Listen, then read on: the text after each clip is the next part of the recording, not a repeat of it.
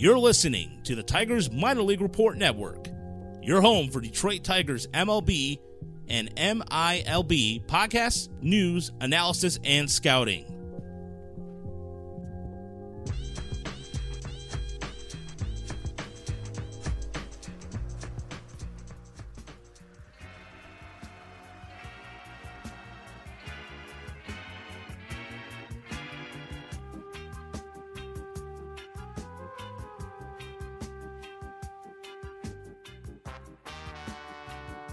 Welcome to another episode of Tigers SRD on the Tiger Minor League Report Network and the Overtime Media Network.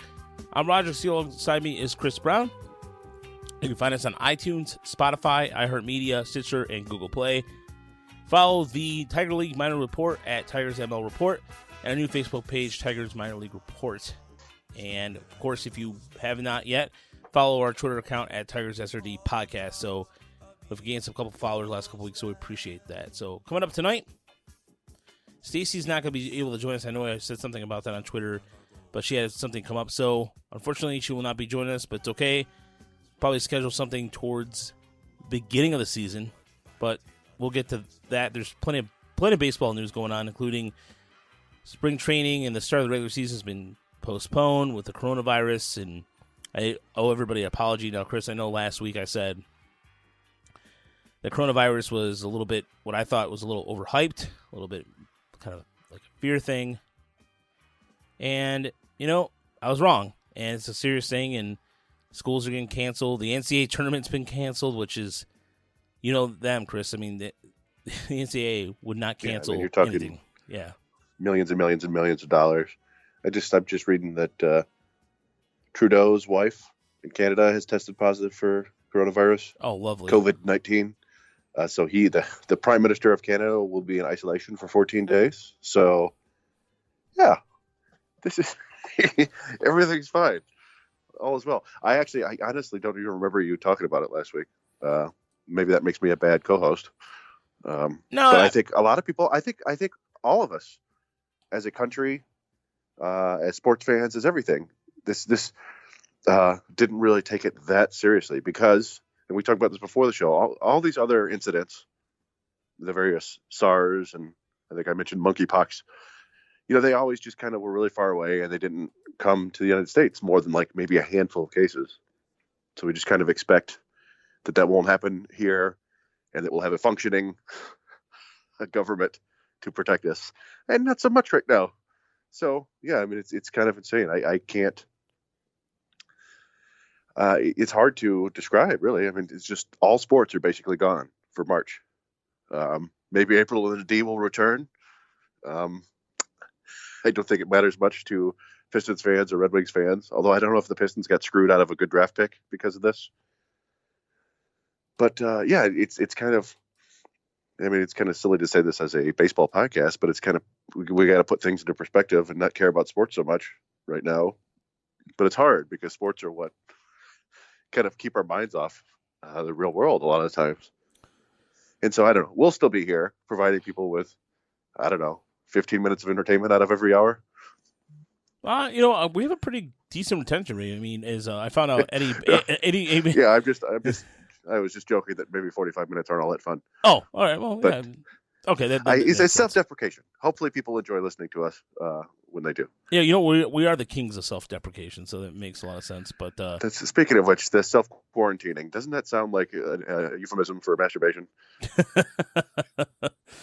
I'm going to go self-quarantine. I've been self-quarantining since I was a young boy. Yeah, self-quarantine. Yeah, self-quarantine is the best way to combat things. Yes, absolutely. Yes. But no, it's so Livonia, by the way, is a city in Wayne County that has a Corona-19 or the COVID-19 strand. So some people freaking out. They've got a case in Livonia now? Yeah, it's Livonia. It was the Wayne County city that was, and there was in Dearborn, the school, it was Whitmore Bulls, which is actually about 6 blocks away from where I live, had contact. I guess one of the employees there was in contact with somebody, apparently. I'm not really sure. So I don't know. But there's the hysteria and stuff like that. Go ahead. Yeah, I mean it's everywhere. It's just because we haven't been able to test it. I mean, it's obviously everywhere. Um, and so this is the responsible thing, is to close down all these sports. So you do these so-called social distancing, which many people have been practicing their whole lives, not by choice, but now a lot of people have to do it, and it's the best for now. Hopefully it will curb like a severe outbreak. It's funny. As I was leaving work yesterday, I told my friend, I'm like, yeah, I think it's just going to get bigger. I think it'll be like, in a week, and we'll hear about some famous people getting it. And then a week after that, it'll be our neighbors. And it was like a day. Later that night, Tom Hanks. Yeah, Tom Hanks. And today I found out my friend, his girlfriend in Florida, is in quarantine, and she may have it. So it's just like, yeah, it's insane. It's how quickly this is happening.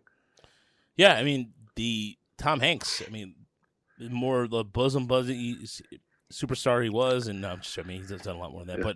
But to me, even like the one of the things that stands out above everything else is China already has some temporary hospitals, and they seem like they've not been in growing cases, and they're able to calm it down quite a bit. So that's a positive sign. Well, there's part of that, a so-called like a picture going around of China built like this fabulous hospital in one day, and it was fake. It was fake from China trying to boost themselves up. It was actually an apartment building that had already been built. So I don't know how much to trust from them, but also it's kind of a lot easier to control something like this when you've got an authoritarian government, because they, let's be real, and I'm not trying to be xenophobic or anything like that, but China will crack down pretty hard on anybody not obeying, and they shut off an entire province, like a gigantic province. They just shut it down, and that helped. So, is that what we want to do? Do we want to shut down the entire state? Do we want to shut down the state of Washington? Like, there's a certain element of democracy and freedom that, like, I don't think we will allow certain measures like that without totally freaking out. So, yeah, I don't know. I mean, the responses from different countries have been better. South Korea was fantastic. Italy is a disaster. Although I see they're I think everybody's confined to their house. The entire country is confined to their house for 30 days, I think, in Italy. And I saw that Pornhub was giving people free premium accounts all month. Isn't Pornhub free anyway? So I don't. Well, apparently there's a So I don't use Pornhub, but apparently there's a free and a premium version, and the premium, everybody's getting a premium. I don't know what the difference is. Yeah, I don't either. I could research that. But that's not this kind of show. No, it's not this kind of show, and it's not. But anyway, yeah, it kind of cracks me up. I mean, that could be where we're just like everybody has to stay inside for a month. I hope it doesn't get that bad, but it's that bad in other places in the world, and so I wouldn't be surprised if it gets that bad. Yeah, I mean, I'm glad where I work, we're taking preemptive measures. I was in Grand Rapids earlier in the week for a conference, and I was able to. That was fine, and there was no issues there, and it was all wavy gravy. And so for this, really, I mean, before we move on to actual baseball conversation, just be careful and just use common sense, and that's all you can say. And because the reason why I was mentioning, because last week I was talking about, it's all media hype, it's all a little overdone, and in my effort to just kind of tell myself, I hope that's what the case is, and the more I saw, the more things came out, especially in Spain. Like, I talked to my cousin, I have a couple cousins over there, and the cases jumped up in Spain, and he said basically, because one of my cousins is a waiter, and it's a ghost town. It is becoming a ghost town, and this restaurant shut down, I think it was Tuesday. Yeah, he was telling me Tuesday, and yeah, it was donezo, so there you go. I mean, it's... Yeah, well, I mean, it's amazing how, like, you just think about it. So you invited me out to that Foling thing last Thursday, right? Yeah, that was, by the way, thanks for everybody that came out there or came up to say hey. I don't know if anybody who works Pistons games was there, but that would have been, I don't know if that was before or after the Pistons played the Jazz, but like, it's that crap, easy. I didn't even think about that. Yeah. Oh no. like Rudy Gobert has it. Maybe pass it to somebody working in the media there. They come and we're playing football with them and throwing it around, and suddenly we have like it's that easy. Holy crap, Chris! Now, I didn't even think about that. Damn it, man! It just hit me with a ton of bricks. I did get a call. I did get a cold over the weekend, but like I said, it's a wet cough, so I'm not too concerned. But yeah, it's sorry, yeah, but that's just the way. I mean, these things move so quickly and easily. It's But, I don't know. But by the way, I mean, him like going and touching all the mics on Monday was such a dick move, and then you find out 2 days later he's sick. It's like the ultimate irony. Yeah, I mean that's I think that's just indicative of the way we all kind of viewed it. We didn't think it was like a real threat. We didn't really take it seriously. I'm sure some people did. It's very much like those like the disaster movies where like 70s, like The Day After Tomorrow. Yeah. Where like I'm telling you, there's gonna be a giant cold storm. Shut up, and then boom. Like there were probably scientists trying to warn us, and we didn't listen. For a long time. Well, this is what we get. Yeah, it's to me. I don't like it's those disaster movies come in spades too. There's a period of time in the 70s, and then there's a period of time in the late 90s that came out like that. So, yeah, that's a good point. There was you had like the earthquake and the towering inferno and all that stuff in the 70s, and then in the 90s you had Independence Day was a disaster movie basically, and then like Dante's Peak and Volcano were like the same summer, and Armageddon and Deep Impact, and then maybe nothing for like another decade. Then you had Day After Tomorrow and was it 2012 and San Andreas, and yeah. So yeah, every 10 years there's a disaster movie. It's a good theory. I have to look into that. Yeah, I mean, we could, like I said, we have plenty of content for days. We could talk about bad movies all day long. Yeah, there's a lot of it too, but might as well talk about baseball while there's still baseball to talk about. Yeah, so while there is baseball to talk about, let's talk about the Tigers in terms of prospects, in terms of things that are going on before spring training ended. So a couple moves happened on March 10th as Kyle Funkhauser and John Schreiber, Sergio Alcantara, Isaac Paredes, Daz Cameron, and Derek Hill are all sent to AAA Toledo for now, as Eddie Badjack reminded me that potentially it could go somewhere else. And he's absolutely right. And also, Eddie listens to us at 1.5 speed, so I didn't really so I did that last week. After Eddie said that, so I'm like, you know what? Let's see how I sound at 1.5 speed, and there's a world of difference. I sound even faster than I do now, so all that stuff was in my head a little bit, but so well, yeah. I mean, I listen to every podcast at either 1.5 or 2 times speed, and it annoys the hell out of anybody else who's listening. But the big difference is when you go back from like 2 times speed to 1. It's like that trampoline effect, when you jump on a trampoline and then get on the ground and you can't jump for more than like half an inch. It's like, it sounds like the people are like, "Hey, fella, how's it going?" But yeah, I mean, there's so many podcasts and so much interesting content out there that like why not listen at 1.5 speed? Right. So no, you're right. You speed right through it, and it made it more efficient. Anthony Castro, who I thought was going to make the team as reliever, was sent back to AA Erie. Franklin Perez will be in Lakeland. And of course, Wentz, Cristian Moreno, Pinto, Johnson, or Cooper Johnson, I should say, and John Nunez all sent back to minor league camp. Who was still in camp before camp ended was Mize, Matt Manning, Tarek Skubal, and Alex Fado. And so, Skubal had a start where he went 4, was it 3? He went 3 innings, correct? On that start he had? Almost 3. I think 2 2/3. His most recent start against the Astros. Yeah. Yeah. I think he got up to 45, 50 pitches and they pulled him out. I think, who else is Troy Stokes still?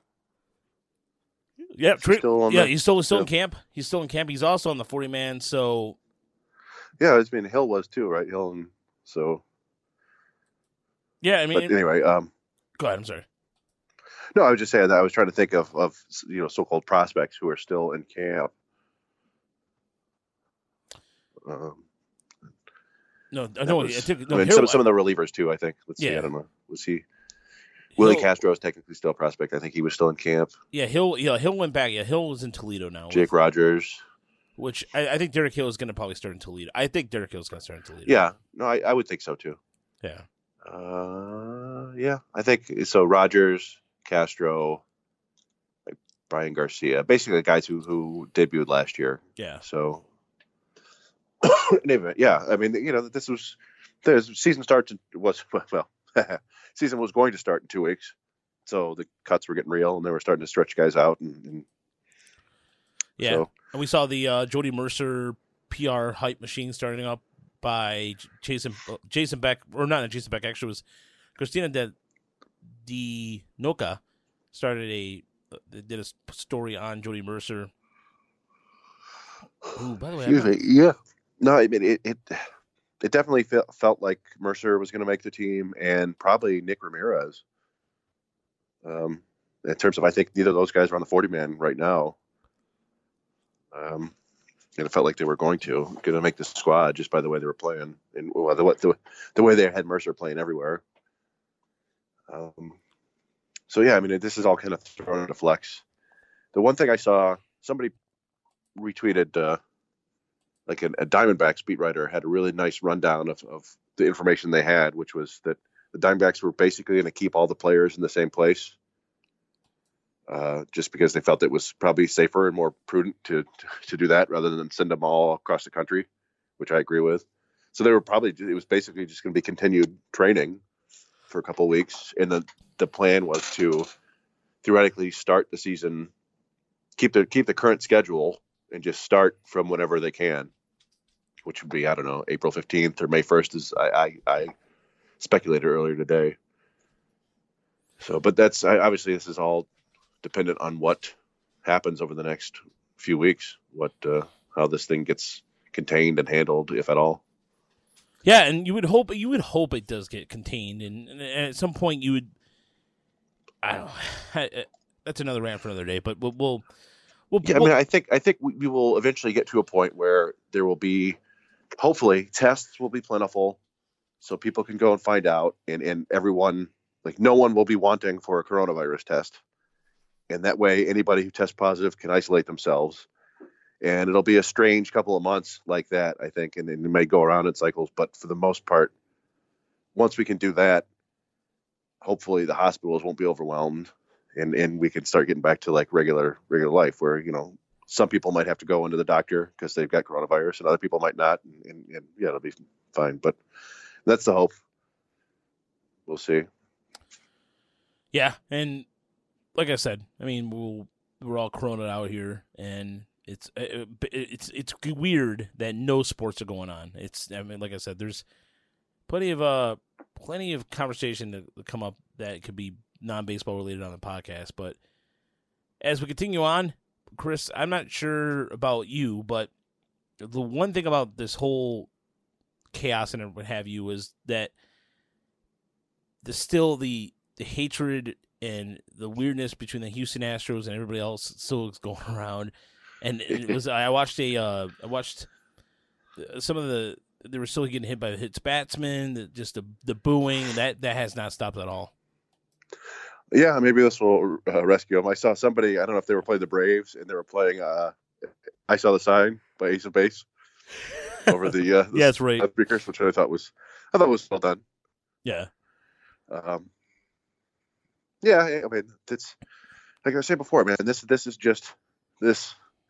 I mean, it's callous to put it in this terms, but you got a pandemic here to end the baseball offseason, which has already been like the most tumultuous and interesting baseball offseason I can remember. And there's just never, ever going to be anything like this, hopefully. So, yeah, we were hoping for baseball to start so we could stop talking about this nonsense. But now we got some more nonsense to talk about. So, yeah, I don't know.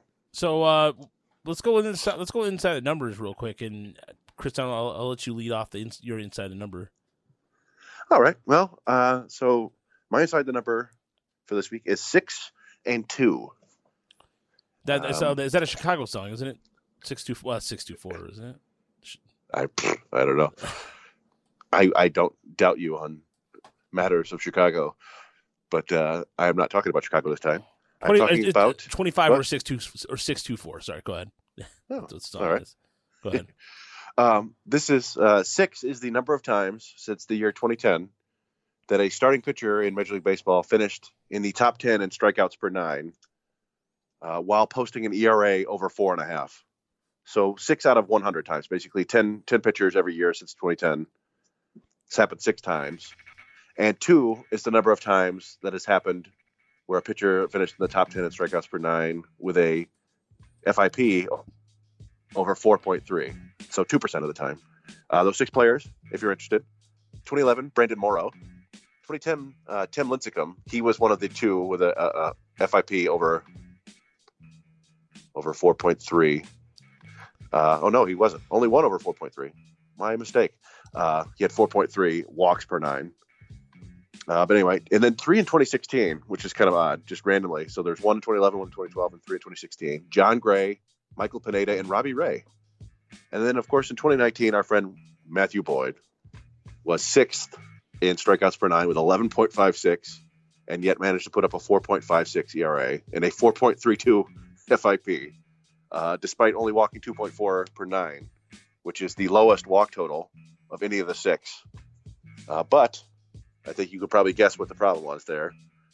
His home runs per 9 innings, 1.89, dwarfs anybody else, more than half a home run more than anybody else. So that's the main issue there. But I mean, the point is how rare it is to see somebody who's that dominant in one regard, striking people out at such a high rate, and then still posting a bad ERA, and even more rare is a bad FIP. Sometimes the ERAs, for the most part, it just seems like bad luck. So like in Robbie Ray's case, he had a 4.9 ERA, but his FIP was 3.76. Pineda's was 4.8, but 3.8 FIP. John Gray, 4.6 ERA, 3.6 FIP. Lincecum was bad, 5.18, and then 4.18. That's because he was walking so many people. But yeah, so it's the home runs killed Matthew Boyd last year. And really that's he had the 7th most home runs per nine of any pitcher since 2010. So this was just, we all knew this. So we talked about it last year, probably. But the good news, possibly, is that historically, at least, strikeout rates have a high year-to-year correlation. Meaning, like, you strike out a bunch of guys one year, you're likely to do it again the next year, or more likely. Whereas home run rates per nine have a very low correlation, traditionally. And you could kind of do an unscientific search of that if you want. Just look at Fangraphs. This, like what I did. I looked at the top 30 of the last decade in terms of home runs per 9 seasons, and only 2 players show up twice out of the top 30. Homers per 9 innings. Jacob Junis is on there twice, and so is Rick Porcello. But if you do the top 30 strikeouts per 9 over the last decade, you get 7 different pitchers who show up at least twice. So you can see it's more of a repeatable skill. You got Yu Darvish, Justin Verlander, Jacob deGrom, and Garrett Cole, and Chris Sale all did it twice. Robbie Ray did it 3 times. Wouldn't have guessed that. And Max Scherzer did it 6. So is it with home runs, Chris, for that, do you think it's when a pitcher makes an adjustment, or it could be decrease in velocity or what have you, that would cause that inconsistency there, or not consistency there? Well, I think generally speaking, home runs are a lot of it is luck. It's temperature of the day you pitched, where the balls went when that for a long time people thought that, and that's why fielding independent pitching was, hey, you just keep an idea of the things the pitchers can control. It's hard to control for home runs. But the problem with Matthew Boyd last year is it's hard to know what to think about the new baseball and what kind of baseball they're going to have this year if they play. It's like I said, historically the numbers suggest Boyd won't give up nearly as many home runs, and that he probably will strike out as many people. But I wouldn't bet money on it this year. But I will say this, and this is something that I didn't notice, and unfortunately I've forgotten who did. Somebody on Twitter, probably one of those fantasy baseball people. But they compare Matthew Boyd's StatCast data to Shane Bieber's. And Bieber, of course, was had the huge breakout season for the Indians, was put up 5.5 WAR season, 3.28 ERA. And you compare his StatCast numbers to Boyd, and it's kind of, shocking. Boyd had the same sweet spot percentage as Bieber. But he gave up fewer barrels, a lower average exit velocity, a lower expected batting average, a lower expected slugging, a lower expected weighted on base average, a much lower hard hit rate, 34.7 to 43.1. Bieber was actually one of the highest in baseball. And they had the exact same strikeout rate. Boyd he had a higher walk rate by a little bit, not too much, and a higher average launch angle. That was the only difference, basically. So, I don't know, maybe that means nothing. Maybe it means Shane Bieber is due for like a huge regression. Maybe Matt Boyd is due for a much better season. Maybe it's a mix of both, but I don't know. I just thought it was interesting that we saw something really anomalous with Matthew Boyd last year, and it'll be interesting to see what happens this year. Yeah, I mean, and I know his curveball is getting a lot of talk. It was discussed. His curveball's been a lot tighter. It's been better in camp.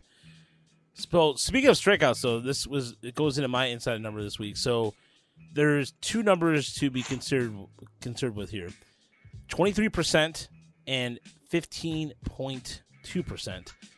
And the first number is the overall strikeout rate last year among hitters. And the reason why I bring this up, and then the 15.2 I'll get to in a second.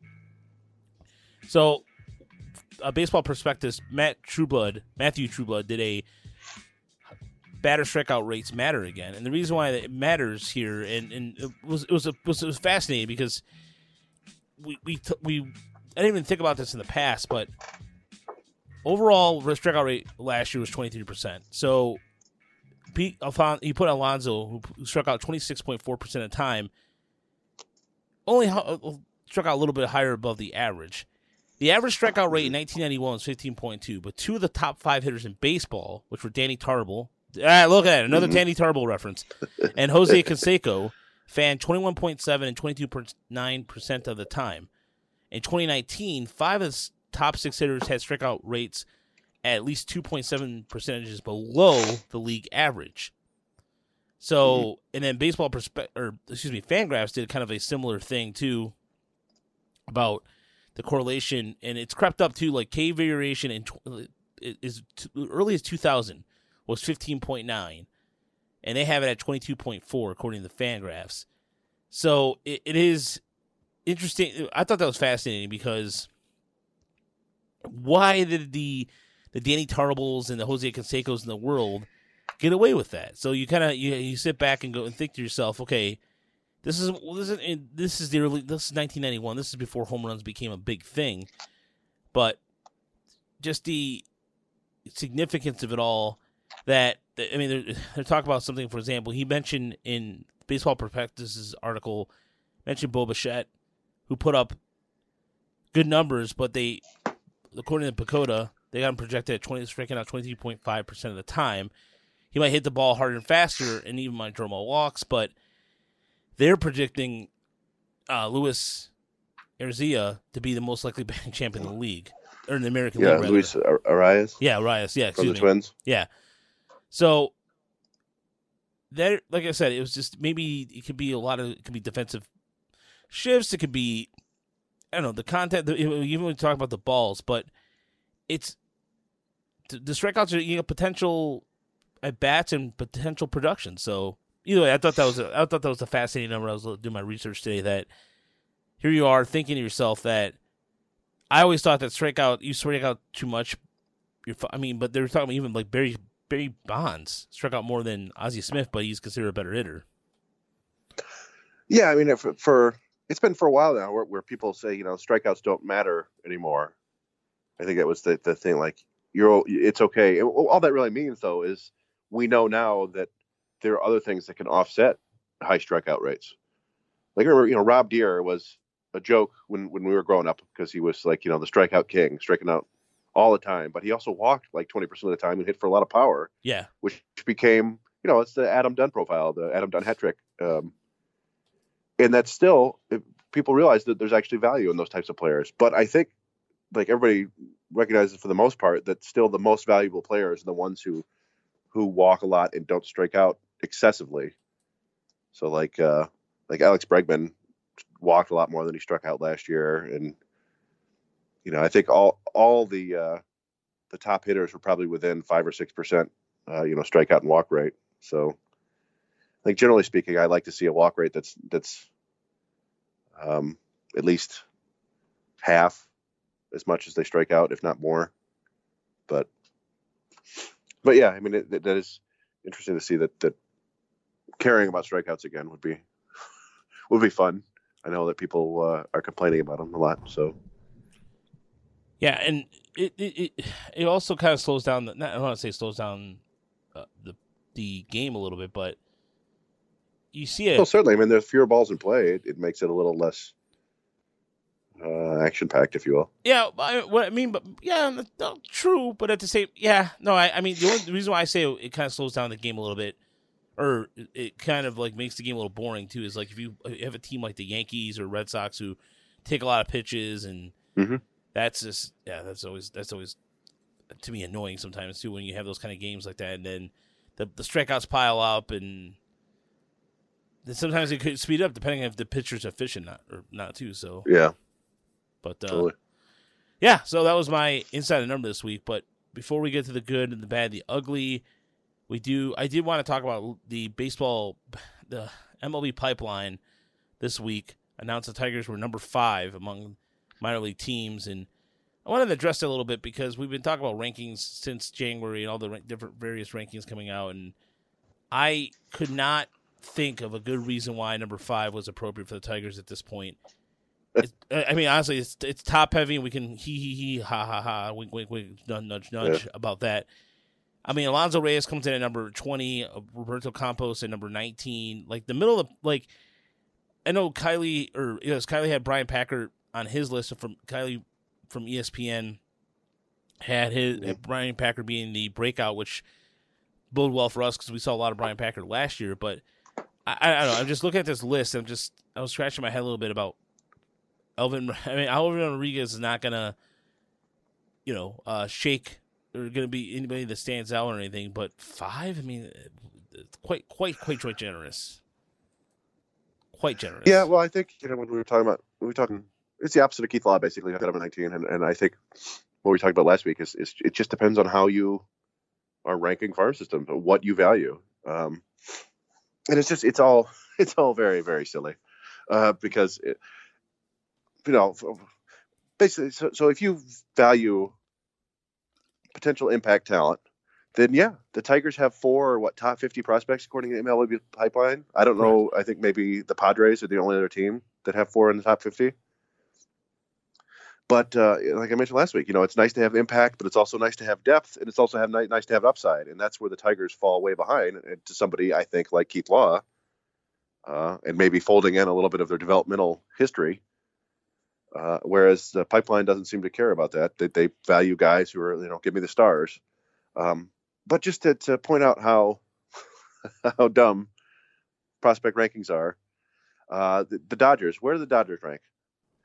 Yeah, so, I don't know, a month into the season, presumably Gavin Lux and Dustin May, their 2 top-ranked prospects, will have graduated to major leaguers. And guess what?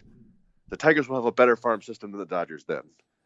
Who in the hell would rather have that than a major league team with Dustin May and Gavin Lux on it?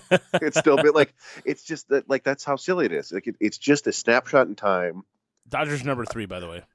Yeah. So, like I said, you remove 2 of their top prospects and suddenly their farm system isn't as good. But who cares? Because they've got the talent at the major league level. Yeah. So it's all, I meit's fun to talk about, but it's very silly, and nobody should take them seriously because they're moving targets, and I don't know. I mean, I don't know what else to say about it really. It's just it's like, it's fun to keep it all in perspective, I think. No, it is, and not to mention, look at the Giants. The Giants are coming in at number 10, but the Giants, I have more faith in the Giants system than the Tiger system. Mm-hmm. Why? Simply this: look what they were able to do in almost 2 years, in a 2-year time span, with basically they looked at Yastrzemski, like Mike Yastrzemski, a guy who was a cast-off from the Orioles, and made him into a solid major league player. I can't think of the Tigers just taking a player off a different roster and making him any better. At least I can't think of anything right now. So the Giants are postponing their right now. They're not deep at all, and they know, and they still have some talent probably in the lower levels, but they're able to be in number 10. I mean, their prospects are like in the likes of Bart Luciano, I think, was it Hunter Bishop, and I think they have a pitcher in Seth Corey. still they still don't, but to be able to number 10, but they have guys that at least they can go in, be serviceable at the major league level in key positions. The Tigers right now still lack that. So I don't know that's why I always like these lists crack me up a little bit sometimes too. Well, that's the Giants. I think it's just kind of sort of the opposite of what the Tigers have. That the Giants have Joey Bart, who looks like a potential franchise catcher, and Marco Luciano could be the number one prospect in baseball at this time next year. Like he is a really good young hitter, and if he sticks at shortstop, then he could be legit. But they don't. The pitching I think is a little bit light in the Giant system. They got Sean Jelly, so like 6'9", 6'10" guy, but he's more of like a back end starter. So they could use some more pitching. But the things that they've done to improve their system very quickly, I think very, very quickly. They were a very bad system not too long ago, just like Arizona and these other teams that have in Miami. They've improved their system incredibly quickly compared to the way the Tigers have. The Tigers was like, they're 30th and now they're 25th and they're 20th and now it just by these rankings it's very incremental. It's basically just what they do in the draft. And these other teams have found other ways to improve more quickly. But I don't know. They're like Seattle is better than the Tigers, I think. Just with the depth and the variation of prospects, at different positions and different levels. But I don't know. We'll see it play out this year, possibly. Yeah, well, yeah, but it's we'll move on from that. But it was just I thought it was like when I saw that earlier in the week, I know some people were like, "Come on, really?" Yeah, that actually happened. So, but anywho, it's now time for the good, the bad, and the ugly this week. There's a lot of ugly things going on. Period. But I don't know, Chris. Where to start for something like baseball's? All the news, everything's been depressing. So I don't know where you want. Let's stick with more good than bad, I guess. All right. Well, I don't know if this will count, but my good is creating your own sports. There's not a whole lot going on for the next month, and I've always enjoyed inventing sports ever since I was a kid. I don't know why. At one point, I invented a really bizarre game. I don't know what we called it, where we were down in my basement and we were throwing wiffle balls off the wall, and you had to jump in the air and catch it and then throw it over the I-beam in my basement. Somehow it was worth a point. I don't know what it was. It was very silly, but my friends and I played it for like 5 hours one night. We used to play like hand hockey in the kitchen with ice cubes, which is pretty fun. You could actually literally go top shelf. And then my buddy Justin and I, we invented this game called Sloan Ball, which I feel like I may have talked about this on the show before, but it was, we got one of those ridiculous, like cheap vinyl bouncy balls you get at like Meijer or Target or whatever. They usually have some sort of cartoon printed on them. Like I imagine they all have Elsa from Frozen on them right now. And we went into my driveway, and at the time my parents' garage had, there were 2 garage doors with like a column in the middle. So he took one side, I took the other, and we just had to kick the ball onto to the designated side. If it hit the other one, the other person got a point. And it was just, it was silly. Like we would have to, the rules were you had to kick it from where it stopped or when it started moving forward again. And you could also get some help if you managed to put it on the roof, and the other player in good faith would have to head it back to you and you could kick it in. Like just silly rules. This was, I don't know, I was like 15 or something, but it was a good way to waste time. And of course, I've talked to you before about walnut baseball.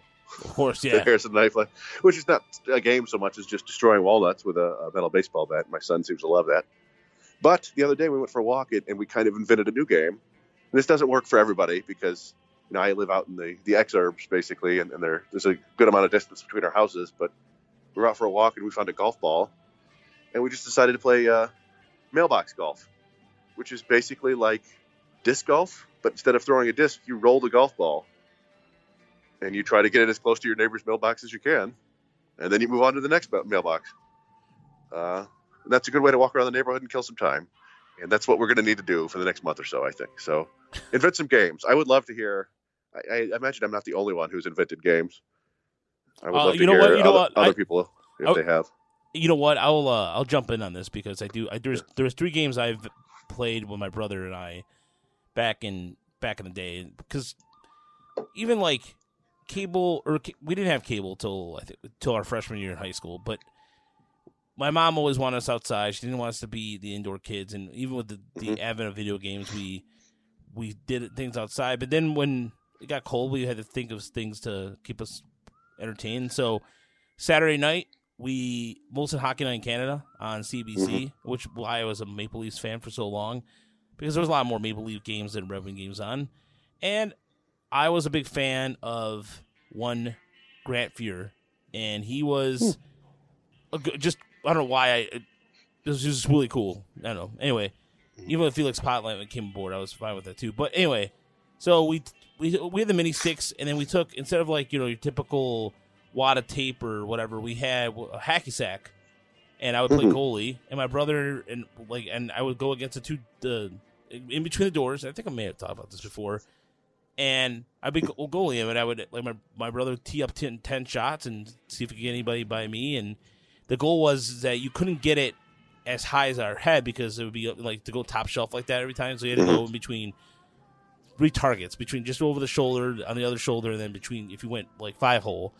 And it was a lot of fun. And we played that. The other game was hot lava. So I went to a parochial school, and we had if you got on the blacktop, if you the parking blocks or whatever, if you hit the blacktop at all, you would melt, or you had 3 tries, and if you would have to, in terms of even like the other person on the other side would have to do like scare tactics or try to scare you off a little bit. So I played that quite a bit, and of course, I mean, everybody played. Did you play pickle a lot?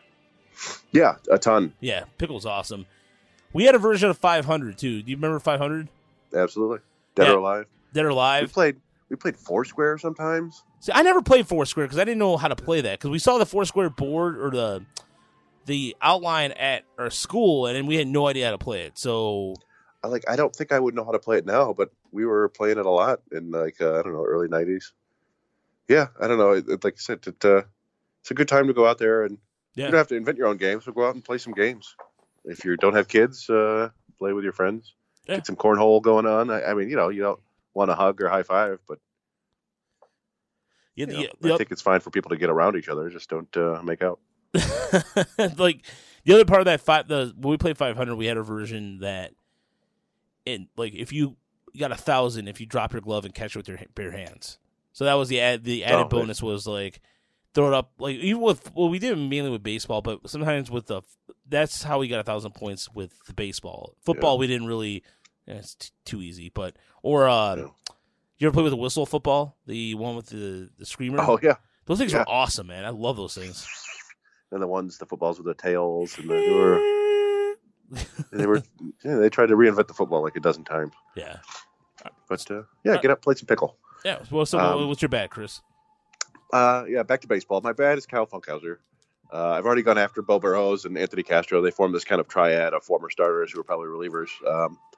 But Funkhauser, I don't know, might be the most disappointing, or he's just not very good. I don't mean to be like cruel or mean or minimize how hard baseball is, but he was bad this spring, and he was bad last year. 6 appearances, 4 2/3 innings, 10 hits, 8 earned runs, 3 home runs, only 1 walk and 7 strikeouts, which is good. But man, I just I don't have any confidence in him when he goes out there. I think we were joking. The last time he was out there, he was pitching the 9th in a tie game. I'm like, how long does it take him to blow this? And sure enough, it was 5 batters. It's just, I don't trust him. I think his control is like a 40 at best, and his command is like a 30. He just doesn't seem to pitch with any conviction. His breaking ball isn't consistent enough. His fastball isn't, it's basically average. I don't know. I mean, I hope he can figure it out and gets better and find something, but I don't have a whole lot of confidence.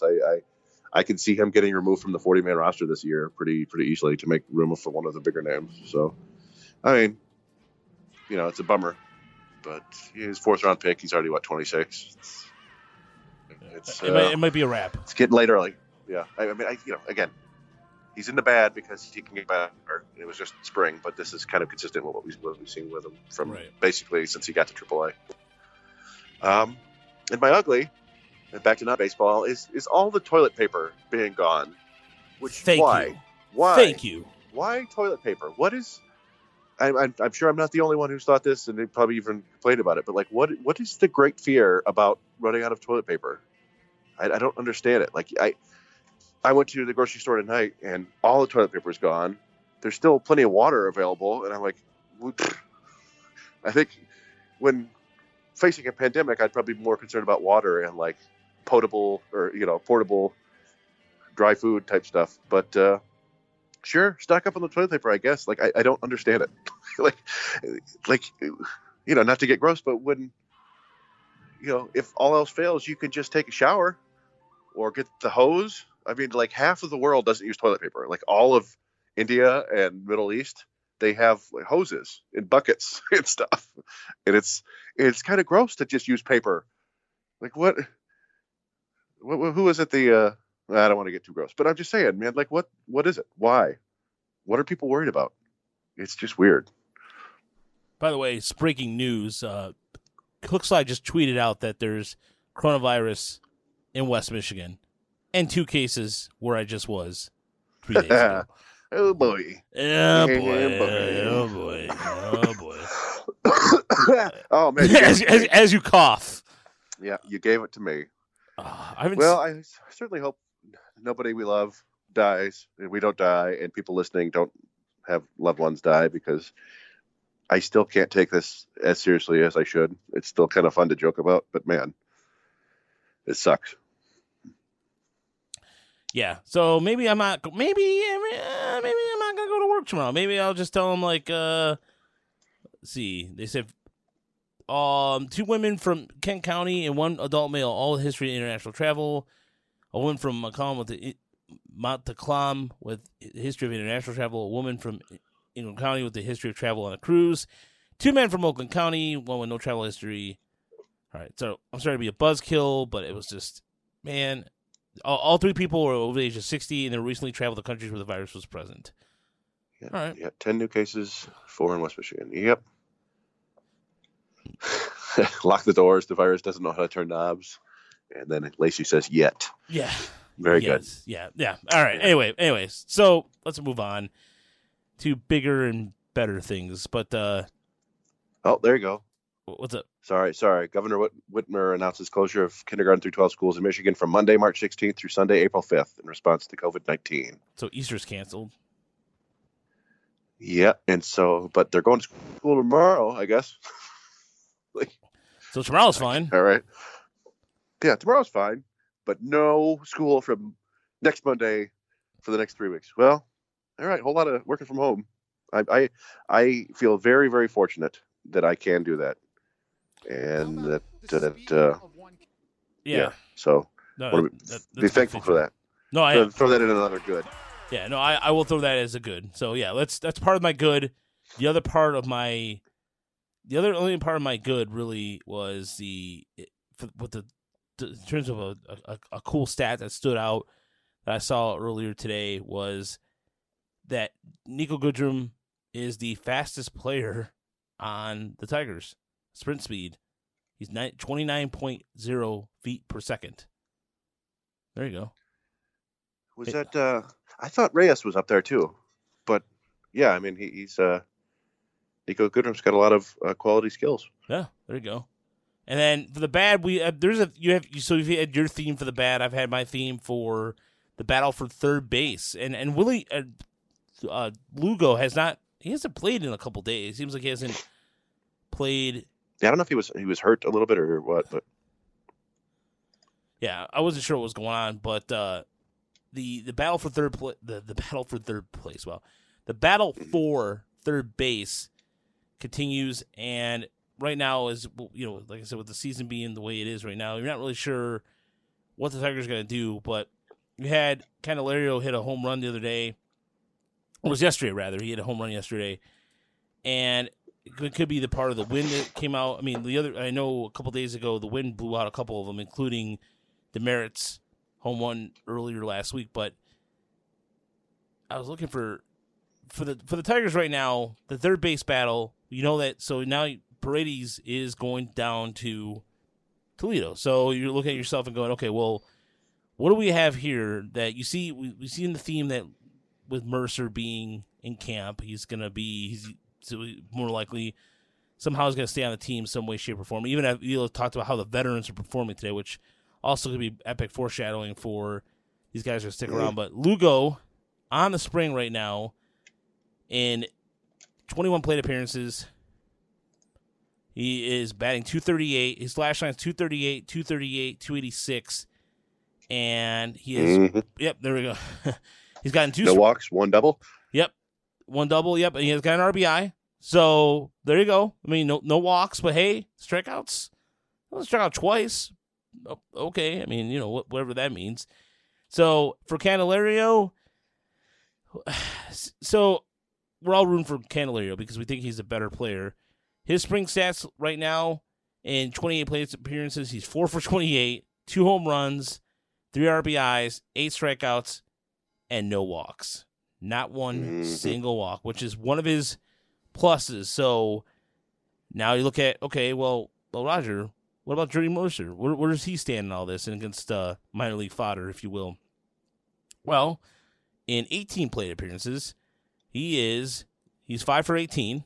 He's got 1 home run, 4 RBIs. He's batting a robust .278 with 6 strikeouts, and he leads the third base battle with 2 walks. So there you go. There is the supporting evidence that Jody Mercer could be your starting third base in whenever the season starts. So there you go. Yeah, well, I'm not too concerned about Candelario not walking if he's trying to find his swing in spring training, but it's not a great sign. Yeah, no. That's. I think we were joking about it, but it wouldn't shock me if Mercer is the regular third baseman. Yeah, and one of those. I mean, they don't have any. The other two don't want to have any options left, so we're gonna have to see one of them leave. So I'm not sure who's gonna be, but. And the ugly this week goes to the Cleveland Indians because they could not get to the finish line on the extension for Francisco Lindor. And Lindor. I said Lindor. And they continue to do the negotiations, but he indicated earlier in the offseason that by the early March he wanted to have this whole thing wrapped up. Now with the whole virus thing going on, the discussions have been halted. This is a quote from Chris Antonetti, who is the president of baseball operations for the Indians. Quote, I think we have a series of great challenges and try different creative concepts to make things work. But ultimately, we weren't able to align at this point. We talked to Francisco just about focusing on the season at this point and then revisiting things on the road. So he's slated to make $17.5 million this year. He's under club control until the end of next year. But, yeah, Chris, this is ugly because, again, I mean, Indians fans, I think, are just kind of over it. But you have one of the most talented players out there who says he wants to stay in Cleveland, but they can't come to an agreement. But he could fetch somewhere in the neighborhood of 10 years. I think even probably close to $300 million. I don't know what you think about that. But overall, this is ugly for the Indians. Yeah, it always seems like such a bummer when teams have a clear franchise player and there's just no legitimate attempt to keep them. Really, like I don't know, it's hard. That's got to be more frustrating for fans than anything. It's one thing to, like, the Cardinals, had Albert Pujols, and they made him a giant offer, and then the Angels just went nuts. And it's like, well, I mean, we can't compete with that. It's like $300 million. But at least you're, for as much as the Tigers boned it with Max Scherzer, they offered him like $165 million, and he wanted 200 or whatever, and he went out and got it, and good for him. But it wasn't like the Tigers just like, no, we can't afford you. They gave him a solid offer.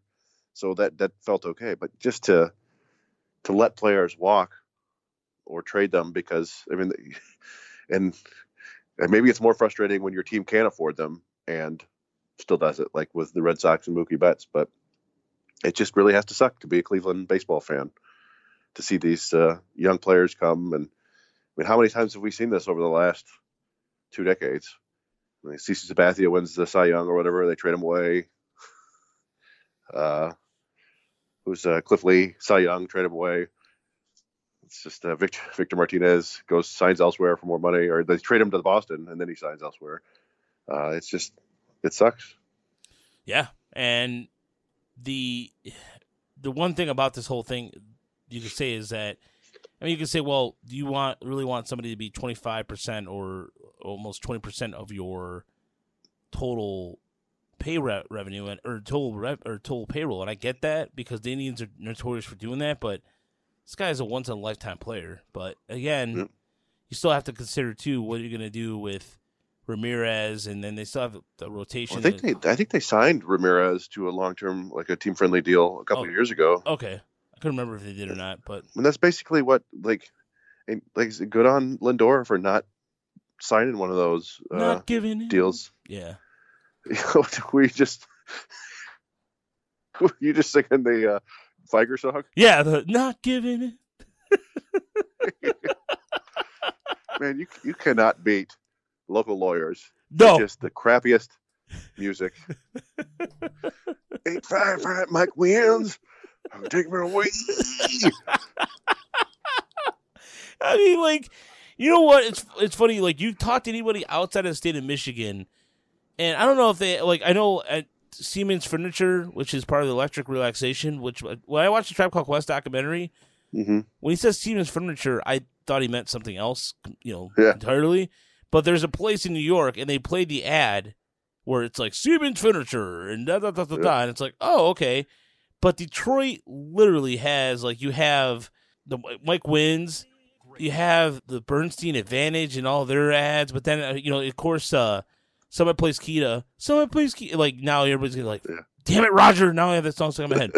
But there's so many of these catchy things, but because Drew and Mike plays Not Giving In a lot, and it's always stuck in my head all day, and it's one of their best drops. It's honestly one of their best drops, and it's so good. Anyway, but no, I mean, I think that's one unique thing about the country is you go to any city, and there's going to be a couple lawyers like that. But anyway, all right. So before we end the podcast, we did have the idea was with Stacy to talk about some one-hit wonders because she is very, very good at just naming songs from not only years but months and days of the year. It's pretty. I don't know. She has I forgot the name of the memory, but it's, either way, she's knowledgeable. Eidetic memory or whatever. She's got photographic. She's really good with music. And no, I was gonna talk to her, oddly enough, about all the hit songs from the '80s that are just about the end of the world, which I didn't realize until recently. But yeah, what do you know? How appropriate. Yeah. So some of the hits or some of the one-hit wonders that some of the suggestions we had quite a bit. So I wanted to make sure we named all of them here. So David. Yeah, Laura from Fangraphs. Yeah. Okay, there we go. Thank you. He had a couple of them. He had Billy Bean, Tori Luvo, Jim Wellender. That was a little bit before my time. Those two, the first two are like late 80s. I think Billy Bean was 86. Same thing with Tori was like 86, 87. So we had just one from Joe Kaverman, Matt Tui Asasopo, correct. That's a good call. He had a good first half of the season. Yeah, he did. He definitely did. So Chris Sheldon was apparently a two-hit wonder. So he was the Candlebox. Remember, like it's debated. The end of 2005 and then the beginning of 2006. Yeah, and Candlebox, by the way, is everybody talks about them being a one-hit wonder or Devo, but Candlebox had You and Far Behind, like that one, and Uper at Uper_IA, Jim Slayton. Slayton. Yeah. Matt Stairs, who was here for about a month. Let's see. And but by the way, my favorite was a good one by at Motown, Marcin GB, or actually at Mark A. Pernia, Fred Lynn, who was everyone knows him as a Red Sox and Angel, but he was a Tiger for a minute. Oh wow. Yeah, Alex Gonzalez, Steve Lombarzi, who was there for like a second. Did he actually? I feel like. Did he even play in a major league game? I thought he was just in spring training. No, I don't think. No, I think he was in spring training. That was it. Well, let me see. Yeah, it is funny. Like my favorite one was Bucks so far. Juan Gonzalez, Junior Felix. Junior Felix. Yeah, wow. Juan Acevedo. Jesus. Aceves? Or No, Acevedes? Who is it? No, Juan Acevedo, yeah. Acevedo and Alex Gomez. And Gomez, I forgot about Gomez, too. He was a clutch player in that 06 years. Yeah, he played in the World Series, I think. But, no, the Junior Felix was a great one because I thought of him when he played in Toronto. I hated him as a player for the reason as a kid. I don't know why, just because I've always felt like he hit the Tigers hard. And then John Cerruti, who, rest in peace, by the way, was there. He spent his last major league season with the Tigers in '91 as a lefty reliever. And I don't know what Sparky's obsession is with former Blue Jays that he had. I mean, Cecil Fielder was one, Cerruti, Junior Felix. And I feel like there's a couple of the ones. Maybe there's another one that comes to mind. But anyway, that was interesting. Junior Felix, yeah. I remember the name. Only played for 5 years. Yeah, all three outfield positions. Well, my two that came to mind were Dan Gladden, good old Dan Gladden, who was a hero for the Twins in the '91 series, but played for the Tigers for a minute. And the other one I had was Hideo Nomo.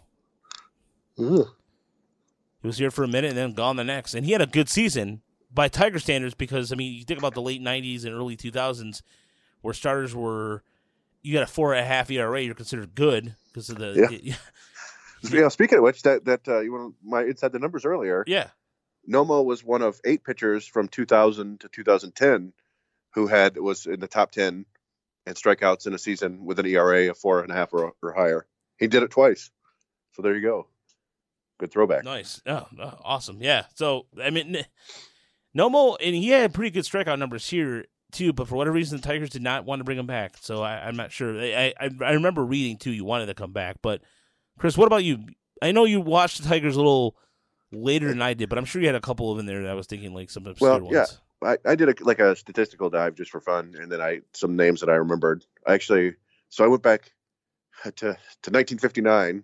Eddie Yost played 14 years for the Senators before coming to the Tigers, and he had never hit more than 12 home runs in a season. In 1959 with the Tigers, he hit 21 and had a career best 6-win season, and then he was average the next year and then gone. So that was kind of one-hit wonder to me. And then I threw out Norm Cash, which is totally not fair because he was a very good player. But his 1961 season was so above and beyond anything else he ever did in his career. It's kind of insane. I don't know if we've talked about it before, but he hit 361 that year and never hit more than 286 in any other season. And I think he had like a 5-win season before, but he put up more than 10 wins that year. It's the best non-Ty Cobb season in Tigers history. It was like I said, not a true one-hit wonder, but just a one-season craziness. And now, of course, I think he came out later and admitted he was using a cork bat that year. Oh, yeah, that's right.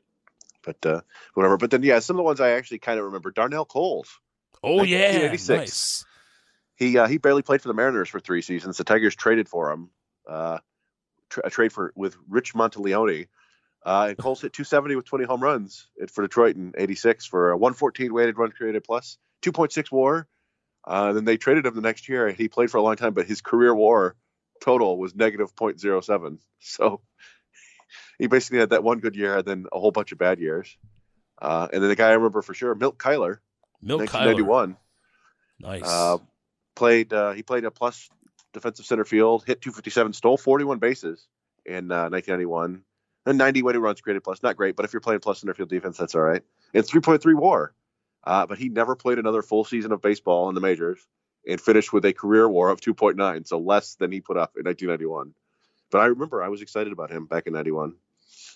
And then somebody else mentioned Will Rhymes. He had like a couple months back in 2010. Put up a 1 win basically in August and September. There was some Eckstein energy there. But then he only played like 30, 40 more games in the major leagues before retiring. But now he's the director of player development for the Dodgers. So why not here? I know he was bitter towards his time here too. I remember him not speaking very well about this time, and God, I hate to say it, but rightfully so. I mean, know, I mean, they didn't. Yeah, they gave him a chance. I mean, just not a whole heck of a lot of chance. But and then my last one was Quentin Berry, who I think a lot of people remember. 2012 was a really nice spark plug for the team in the first half of the season. In fact, one of their better players for the first half of the season. But he hit 299 with 12 steals, had a 124 weighted runs created plus in the first half of 2012. But then it came crashing back to earth pretty hard. 218, 52 WRC plus in the second half while playing poor defense in the outfield. He played 94 games for the Tigers that year. He still saw some more time in the majors, but only 30, 40 more games. So it was a little flash in the pan, one hit wonder. Some fun that year though, and that's all I had. The other one I wanted to throw in there too, if you're talking about like a one hit wonder, technically, is Matt Noakes. I mean, Matt Noakes is 19. I thought about that because I mean, like his 87 season, he was an all-star, hit 32 home runs, had his best batting average of his career, 289, OPS of 880. And then that was it. And then I thought he was okay for the Tigers at least one more year, and then he had a couple of decent seasons for the Yankees. Yeah. But yeah, I mean, it was. I remember that was. I don't know if people just didn't. I'm sure some people realized at the time. I didn't realize it as a kid that the 1987 season was just bonkers for home runs. Oh, I didn't know that either. Yeah, like that was the year McGuire hit 49 as a rookie, I think, and Wally Joyner hit a bunch of home runs. Everybody was hitting a ton of home runs that year, and it was I think they called it the rabbit ball. So catcher who hits 30 home runs, it's fantastic. There's the new Lance Parrish, and it just didn't work out. Yeah, I mean, Matty Noakes. I mean, he had two back-to-back years in 91, 92 where he hit 20 home runs. I mean, he hit 24 in 91, and then he hit 22, but never that 87 Magic season too. But I mean, this is a guy who was a throw-in. It was a throw-in. Came over from the Giants in 85, and it was one of those minor league deals that was.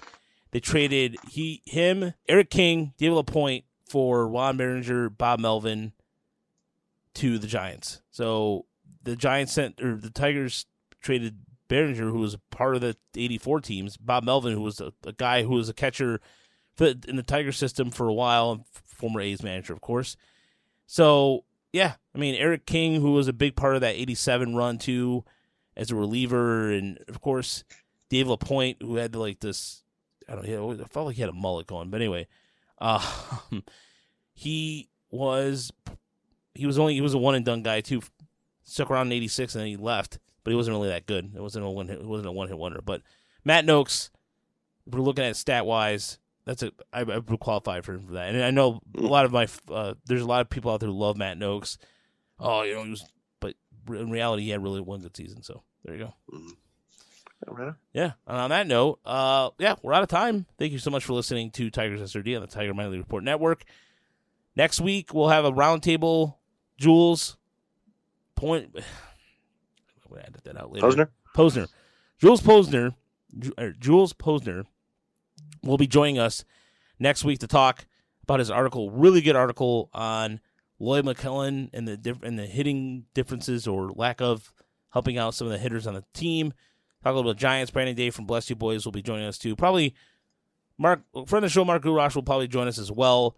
We've got to figure that part out. But yeah, I mean, until the season starts, there'll still be content, whether it's baseball related or not. We'll let you know. I mean, in the off-season mode, there's at least news going on, but this time everybody's sitting around essentially playing and hanging out. So I know Chip wanted to do a whole entire college baseball themed so marching orders is going to be something they're going to be with. We'll have some surprises for marching orders coming up.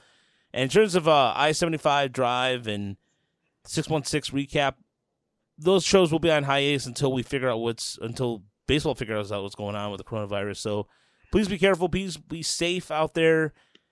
And yeah, if we would appreciate everybody's suggestions on their one-hit wonders. And I think next week, Chris, we need to have a discussion about the movie Juice. Juice? Yeah. You got the juice now. Omar Epps? Yeah, Omar Epps. Or is Judgment Day a good movie? With Judgment Day? Dennis Leary? Yeah. Cuba Gooding? You got Emilio Estevez? Yeah, you got this fantastic rock rap. Yes. One of the first soundtrack. ones. Yes. I was going to say. De La Soul rapping over Tom Petty. One of the weirdest crossovers of all. You know what we can talk about next week? Weirdest crossovers of all time between rock and rap. Oh God, well, yeah, that should be, I mean, there's lots of stuff to talk about. Yeah. I encourage people not to hoard toilet paper. Yes, please. Yeah. Tell us your one-hit wonders. Tell us your invented games. Yes, please do. And we get a lot of stuff to talk about. Yeah, and don't be like the Australian people down in Australia who are fighting over one roll of toilet paper. You do not need. Yeah, repeat yourself. Look, if it's really that bad, use a wet nap. Okay, use a wet nap. Use a towel and then use the laundry. Like, anyway, it's gross. A shit rag? We'll get through a boomba We'll get through this. A what? Well, I believe you ever heard the Jamaicans say boomba. Yeah. I think that translates to bottom cloth. Oh, I did not know that. I think so. Well, I am not a Jamaican expert.